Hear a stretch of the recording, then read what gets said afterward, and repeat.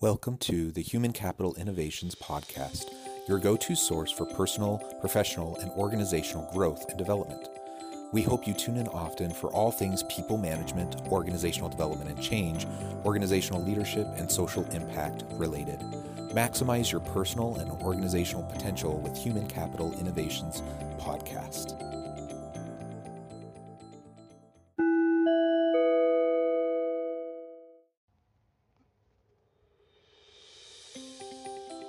Welcome to the Human Capital Innovations Podcast. In this HCI podcast episode, as part of our inspiring TED Talk series, spotlighting can't-miss TED Talks and their key takeaways, I explore Dan Ariely's famous 2013 TED Talk, What Makes Us Feel Good About Our Work.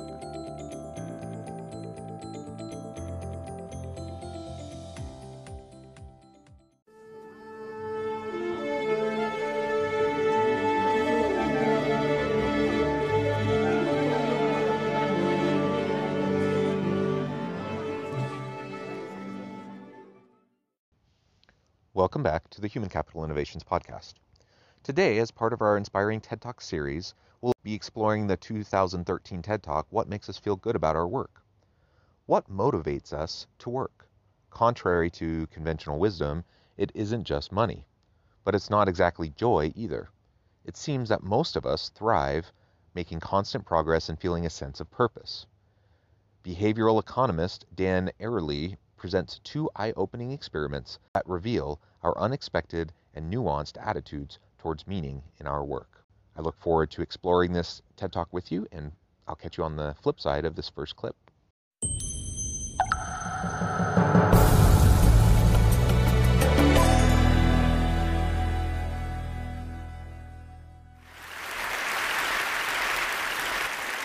I want to talk a little bit today about labor and work.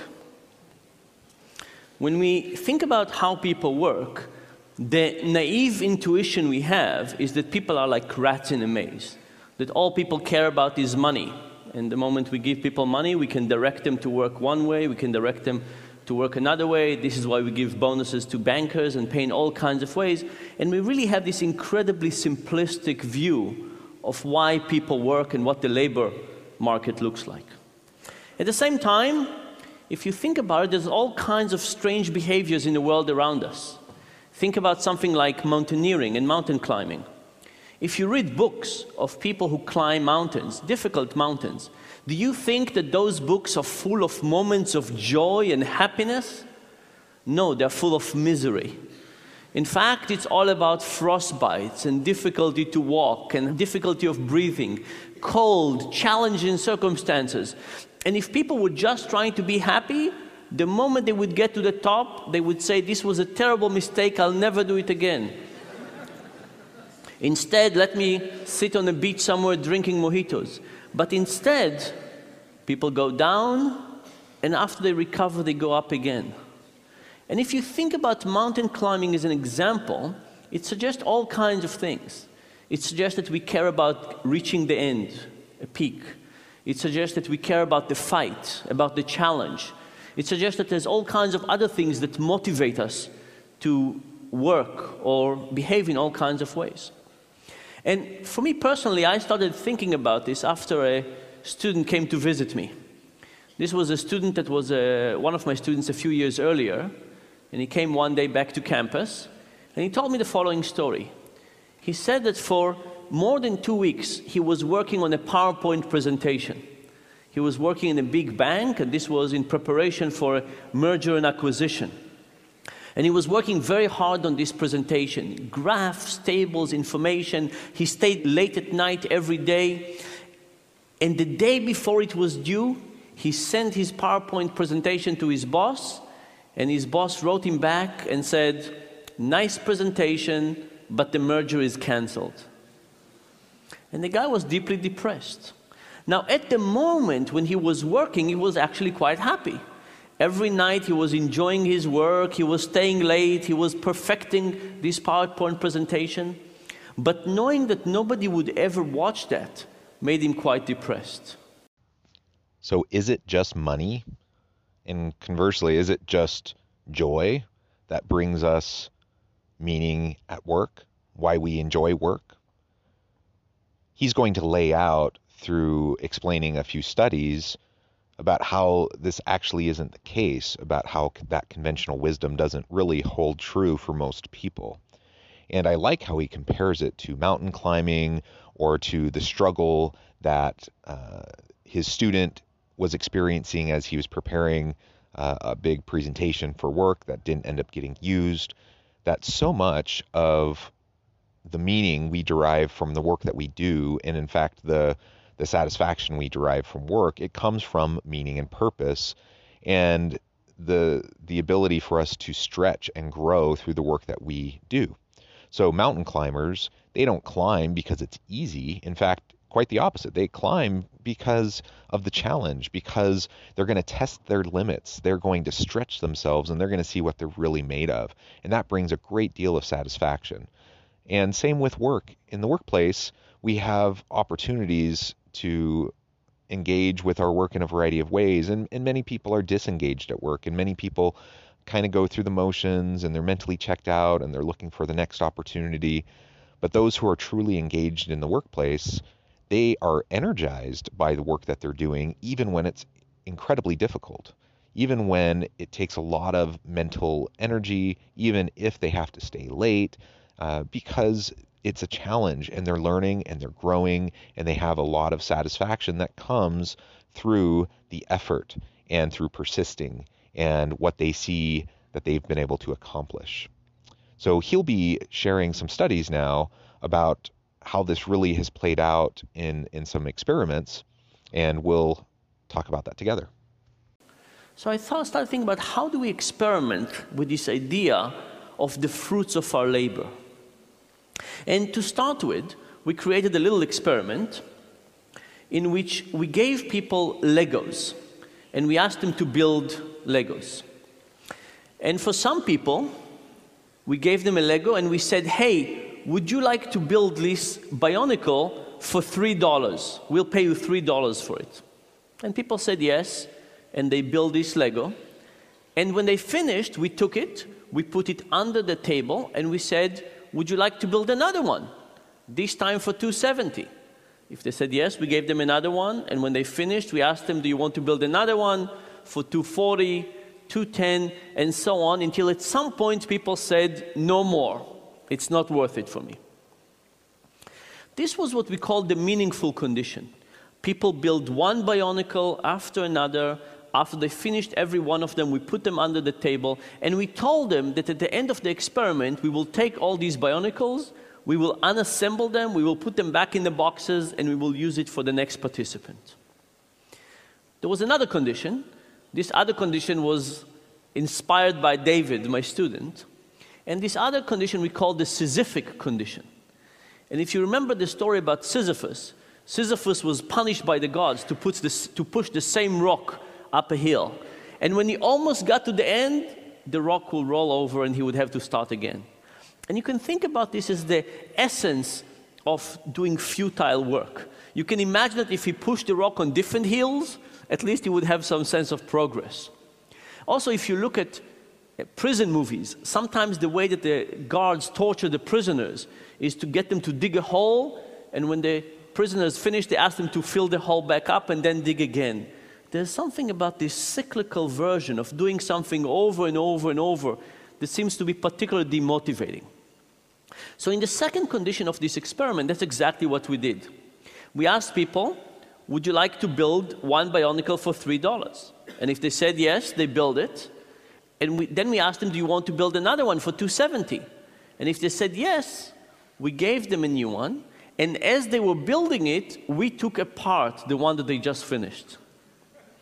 And when they finished that, we said, would you like to build another one? This time for 30 cents less. And if they said yes, we gave them the one that they built and we broke. So this was an endless cycle of them building and we destroying in front of their eyes. Now, what happens when you compare these two conditions? The first thing that happened was that people built many more Bionicles. They built 11 versus 7 in the meaningful condition versus the Sisyphus condition. And by the way, we should point out that this was not big meaning. People were not curing cancer or building bridges. People were building Bionicles for a few a few cents. And not only that, everybody knew that the Bionicles will be destroyed sooner, quite soon, right? So there was not a real opportunity for big meaning, but even the small meaning made a difference.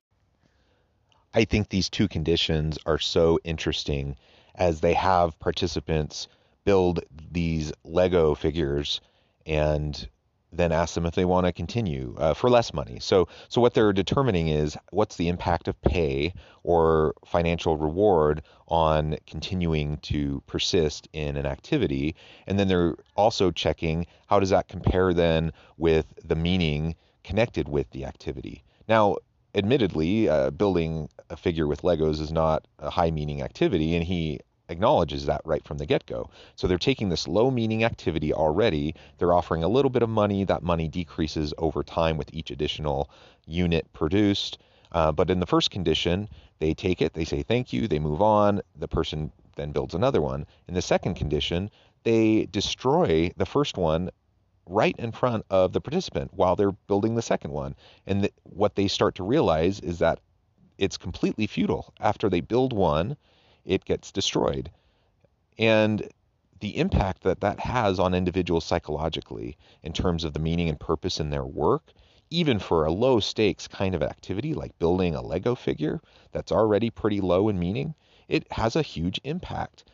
Creating 11 figures versus 7, that's a huge difference for just a pretty small type of an activity. If you do the same type of an experiment in a field where there's much more meaning, where the work actually matters, you see that contrast even more dramatically. So it's a very interesting, very ingenious, simple little experiment that they conducted to be able to highlight the role of pay and financial reward and the link to meaning in the work that we do to produce more work and to be successful. Now, we had another version of this experiment. In this other version of the experiment, we didn't put people in this situation. We just described to them the situation, much I'm describing to you now, and we asked them to predict what the result would be. What happened? People predicted the right direction, but not the right magnitude. People who were just given the description of the experiment said that in the meaningful condition, people would probably build one more Bionicle. So people understand that meaning is important, they just don't understand the magnitude of the importance, the extent to which it's important. There was one other piece of data we looked at. If you think about it, there are some people who love Legos and some people who don't. And you would speculate that the people who love Lego will build more Legos even for less money, because after all, they get more internal joy from it. And the people who love Legos less will build less Legos because the enjoyment that they derive from it is lower. And that's actually what we found in a meaningful condition. There was a very nice correlation between love of Lego and the amount of Legos people built. What happened in the Sisyphic condition? In that condition, the correlation was zero. There was no relationship between the love of Lego and how much people built, which suggests to me that with this manipulation of breaking things in front of people's eyes, we basically crushed any joy that they could get out of this activity. We basically eliminated that. Soon after I finished running this experiment, I went to talk to a big software company in Seattle. Can't tell you who they were, but they were a big company in Seattle. And this was a group within this software company that was put in a different building, and they asked them to innovate and create the next big product for this company. And a week before I showed up, the CEO of this big software company went to that group, 200 engineers, and canceled the project. And I stood there in front of 200 of the most depressed people I've ever talked to. And I described to them some of these Lego experiments, and they said they have felt like they have just been through this experiment. And I asked them, I said, how many of you now show to work later than you used to? And everybody raised their hand. I said, how many of you now go home earlier than you used to? And everybody raised their hand. I asked them, how many of you now add not so kosher thing to your expense reports? And they didn't really raise their hand, but they took me out to dinner and showed me what they could do with expense reports. And then I asked them, I said, what could the CEO have done to make you not as depressed? And they came up with all kinds of ideas. They said the CEO could have asked them to present to the whole company about their journey over the last 2 years and why they decided to do. He could have asked them to think about which aspect of their technology could fit with other parts of the organization. He could have asked them to build some prototype, some next generation prototype, and see how they would work. But the thing is that any one of those would require some effort and motivation. And I think the CEO basically did not understand the importance of meaning. If the CEO, just like our participants, thought that the essence of meaning is unimportant, then he would care. And he would tell, well, the moment I directed you in this way, and now I'm starting directing you in this way, everything would be okay. But if you understood how important meaning is, then you would figure out that it's actually important to spend some time, energy, and effort in getting people to care more about what they're doing. This experience at the Seattle-based company is such a classic cautionary tale, and it plays out over and over again in organizations throughout the US and throughout the world all of the time. And it's completely normal, you know, for you to start going down a direction and then you have to pivot for a variety of reasons. Many external to the organization, maybe a client cancels an order or a new project gets canceled, or you just pivot and you go in a different strategic direction. That happens all the time. But what you can't do as a leader is simply say, well, I guess we're not doing that anymore, so let's pivot and let's move to this other thing. Because people have been working on it. They've been working hard on it.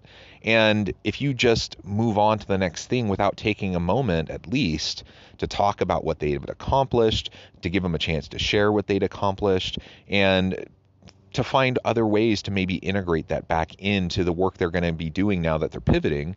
If you don't do that, people are going to get so frustrated because they have just been spinning their wheels for nothing, and because they feel like it's futile effort. And so when he asked the workers at that Seattle-based company, how many of them now go home earlier, come in later, and we could probably have asked them a whole range of things related to employee engagement and satisfaction and their effort levels and their performance and their motivation.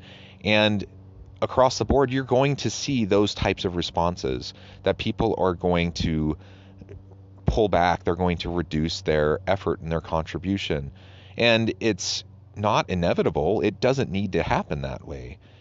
If we approach things differently as leaders, if we recognize the importance of meaning, if we recognize that people want what they do to matter, and even if it doesn't end up driving new revenues and it doesn't end up being adopted by the company, that's not really the end goal even.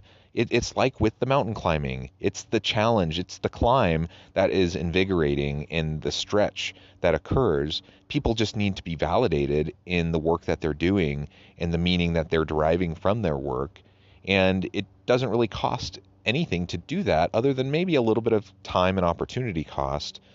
But it's much better to do that up front than to have to deal with the negative performance outcomes and engagement outcomes that will result when we don't allow people to share the work that they've done.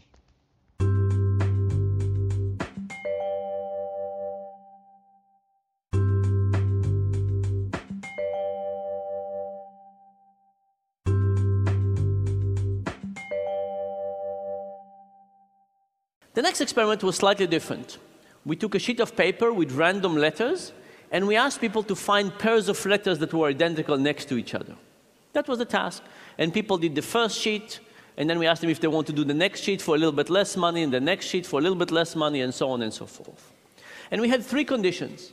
In the first condition, people wrote their name on the sheet, found all the pairs of letters, gave it to the experimenter. The experimenter would look at it, scan it from top to bottom, say, uh-huh, and put it on the pile next to them. In the second condition, people did not write their name on it. The experiment looked at it, took the sheet of paper, did not look at it, did not scan it, and simply put it on a pile of pages, right? So you take a piece, you just put it on the side. In the third condition, the experimenter got the sheet of paper and directly put it into a shredder. What happened in those 3 conditions? In this plot, I'm showing you at what pay rate people stopped. So low numbers means that people worked harder. They worked for much longer. In the acknowledged condition, people worked all the way down to 15 cents. At 15 cents per page, they basically stopped this effort. In the shredder condition, it was twice as much, 30 cents per sheet. And this is basically the results we had before. You shred people's effort, output, you get them not to be as happy with what they're doing. But I should point, by the way, that in the shredder condition, people could have cheated. They could have done not so good work because they realized that people were just shredding it. So maybe the first sheet you would do a good work, but then you see nobody is really testing it, so you would do more and more and more. So in fact, in the shredder condition, people could have submitted more work and get more money and put less effort into it. But what about the ignored condition? Would the ignored condition be more like the acknowledge or more like the shredder or somewhere in the middle? It turns out it was almost like the shredder. Now, there's good news and bad news here.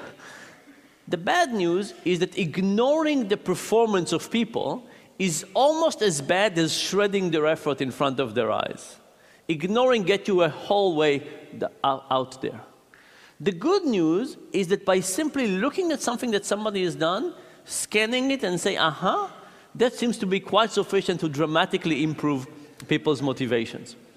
So the good news is that adding motivation doesn't seem to be so difficult. The bad news is that eliminating motivation seems to be incredibly easy, and if we don't think about it carefully, we might overdo it.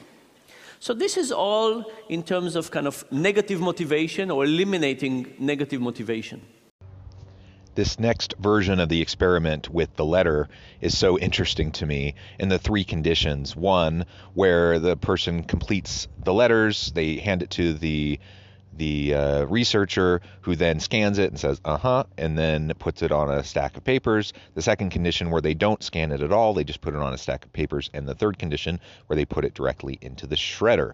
And what's so interesting to me is the elements of motivating and demotivating individuals. It doesn't take much effort, much feedback at all from the researcher in order for the participant to continue to perform, to continue to complete the work and do another page. Just a simple quick scan for a couple seconds and a quick is enough to help continue to generate meaning, and they'll continue to perform the work.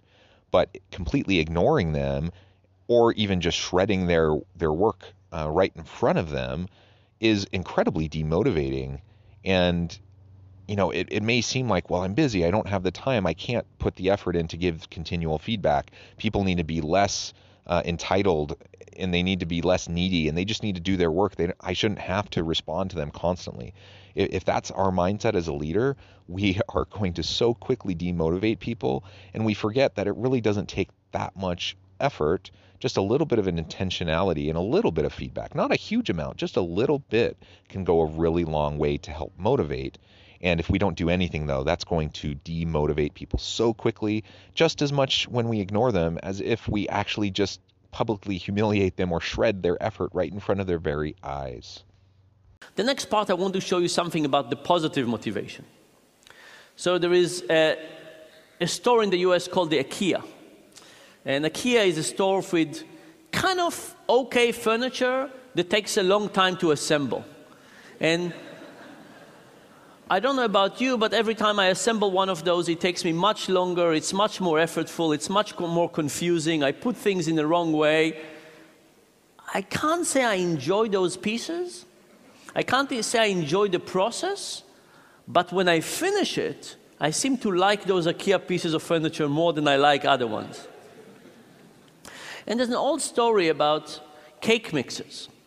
So when they started cake mixers in the 40s, they would take this powder and they would put it in a box, and they would ask housewives to basically pour it in, stir some water in it, mix it, put it in the oven, and voila, you had cake. But it turns out they were very unpopular. People did not want them. And they thought about all kinds of reasons for that. Maybe the taste was not good. No, the taste was great. What they figured out was that there was not enough effort involved. It was so easy that nobody could serve cake to their guest and say, here is my cake. No, it was somebody else's cake. It's as if you bought it in the store. It didn't really feel like your own. So what did they do? They took the eggs and the milk out of the powder. Now, you had to break the eggs and add them. You had to measure the milk and add it, mixing it. Now it was your cake. Now everything was fine.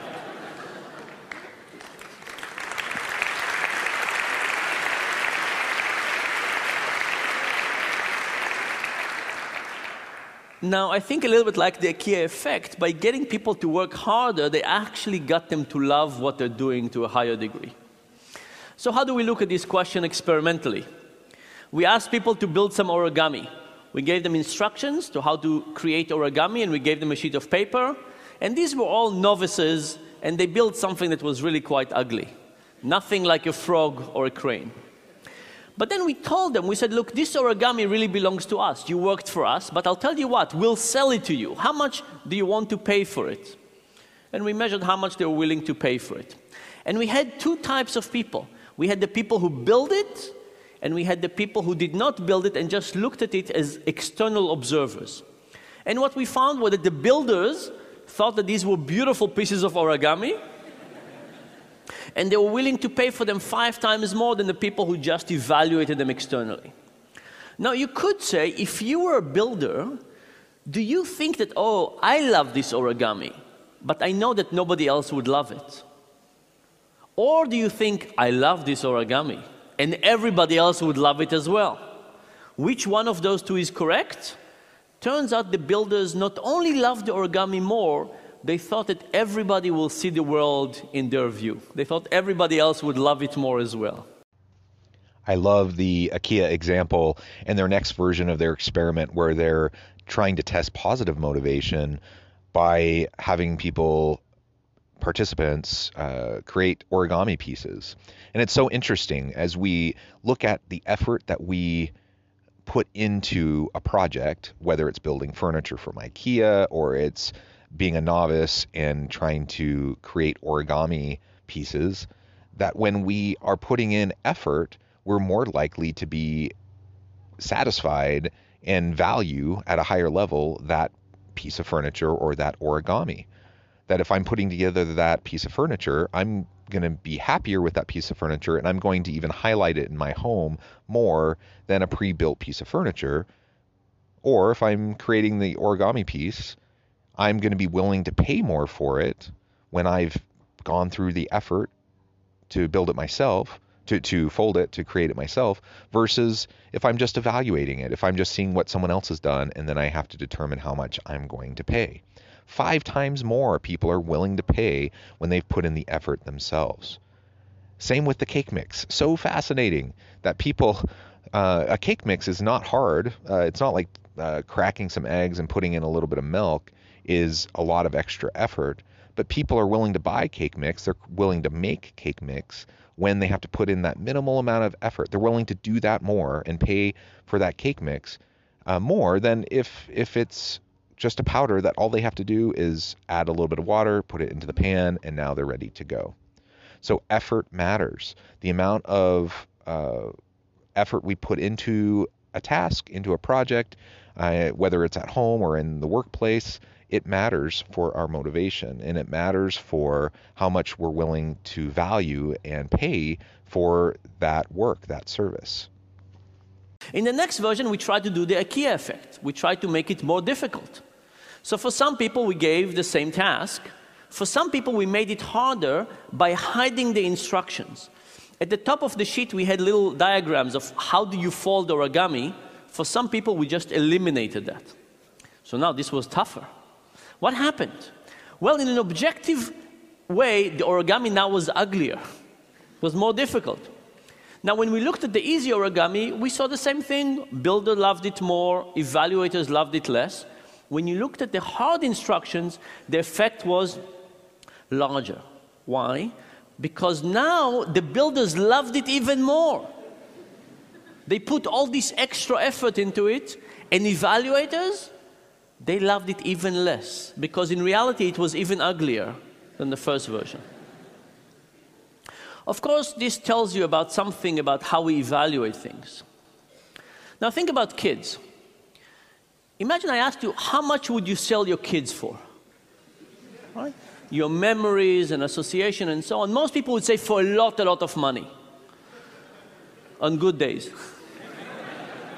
But imagine this was slightly different. Imagine you did not have your kids, and one day you went to the park and you met some kids, and they were just like your kids, and you played with them for a few hours. And when you were about to leave, the parents said, hey, babe, by the way, just before you leave, if you're interested, they're for sale. How much would you pay for them now? Most people say not that much. No?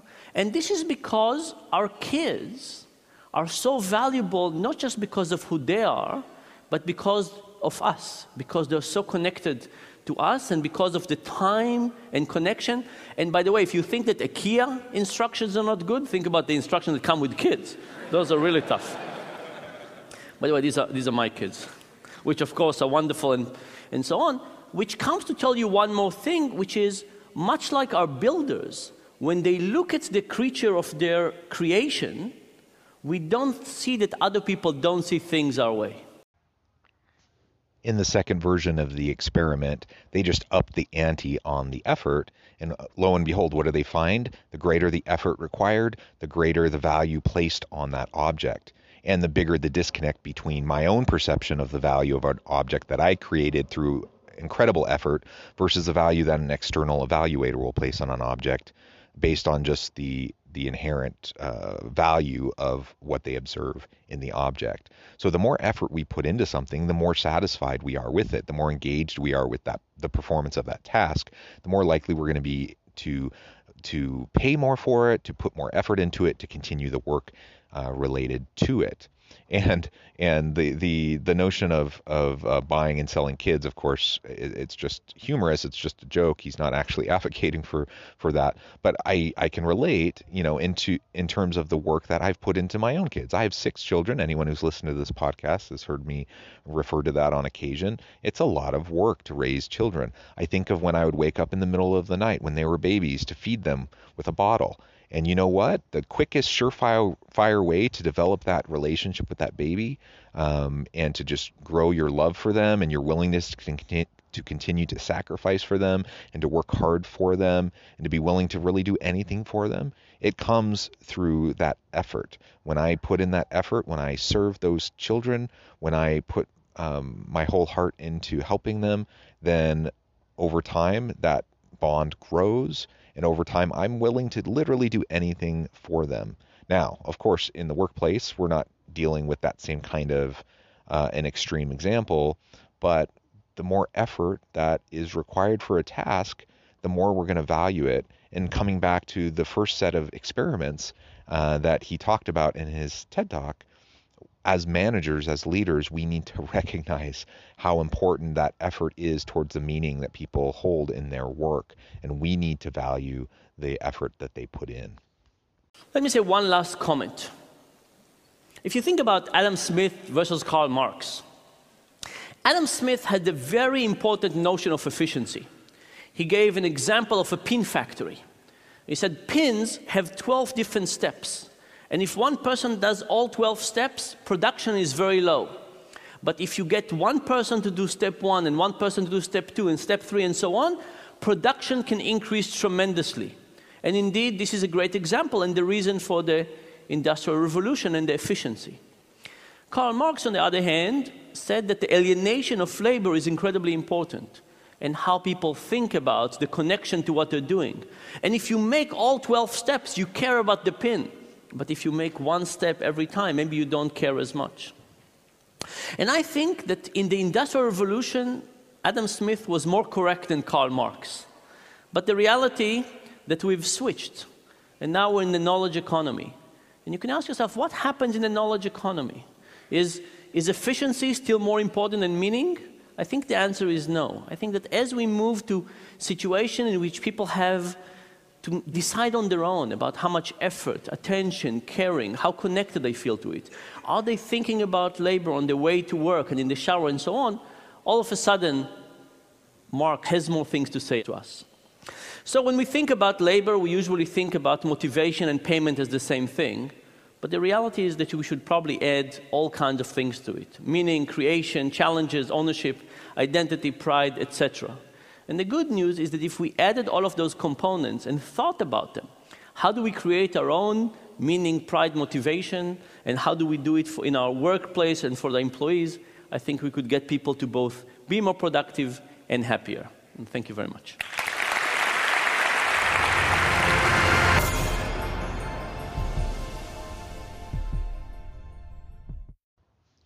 The bottom line is that while money is important and while differentiation of components of labor is important for efficiency, that money is what researchers call a satisficer. It's not really a motivator.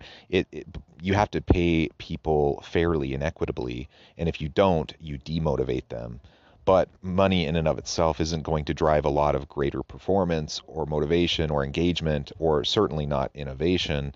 And so we need to find other ways to derive motivation from our own work and as leaders to help create a context in which people can feel motivated in their work.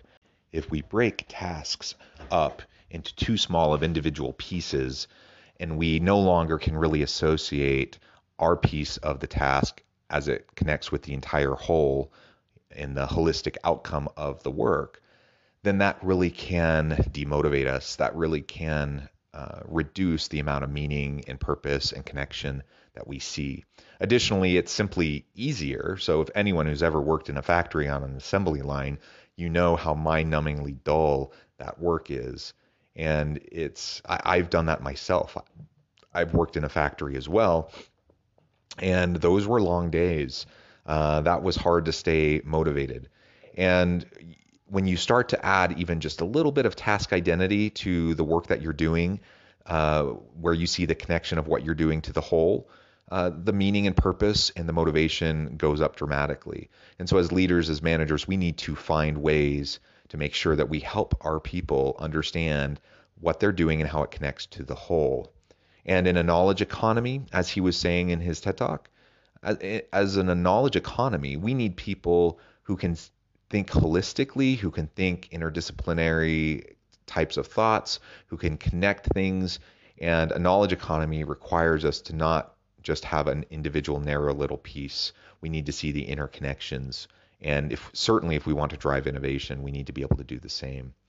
So I think this TED Talk is so fascinating because it debunks some of the kind of classic understanding of how we're going to motivate people. And money just really isn't it. It's through meaning, it's through purpose, and that's derived often through the amount of effort that we put into a task and the opportunity we have to share our work with others and get feedback on that from others, even if it doesn't end up being implemented, even if we do all of that work and the client goes with a different project or we have to pivot and go in a different strategic direction.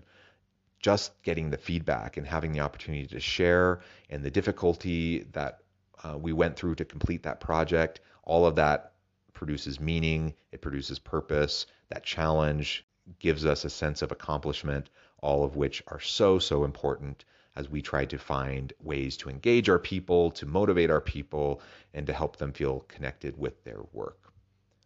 I hope you've enjoyed this TED Talk and a little bit of discussion around the key points and the different experiments that were carried out that he describes. And as always, I hope you find meaning and purpose at work each and every day, and I hope you have a great week.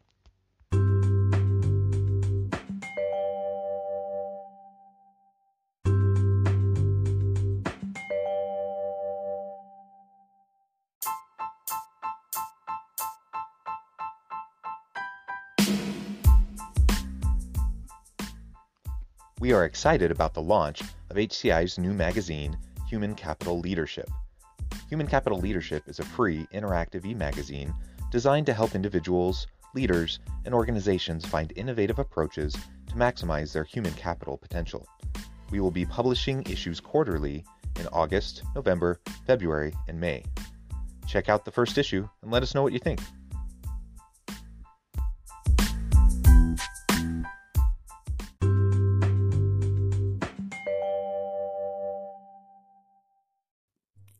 Thanks again for joining us for this episode of the Human Capital Innovations Podcast.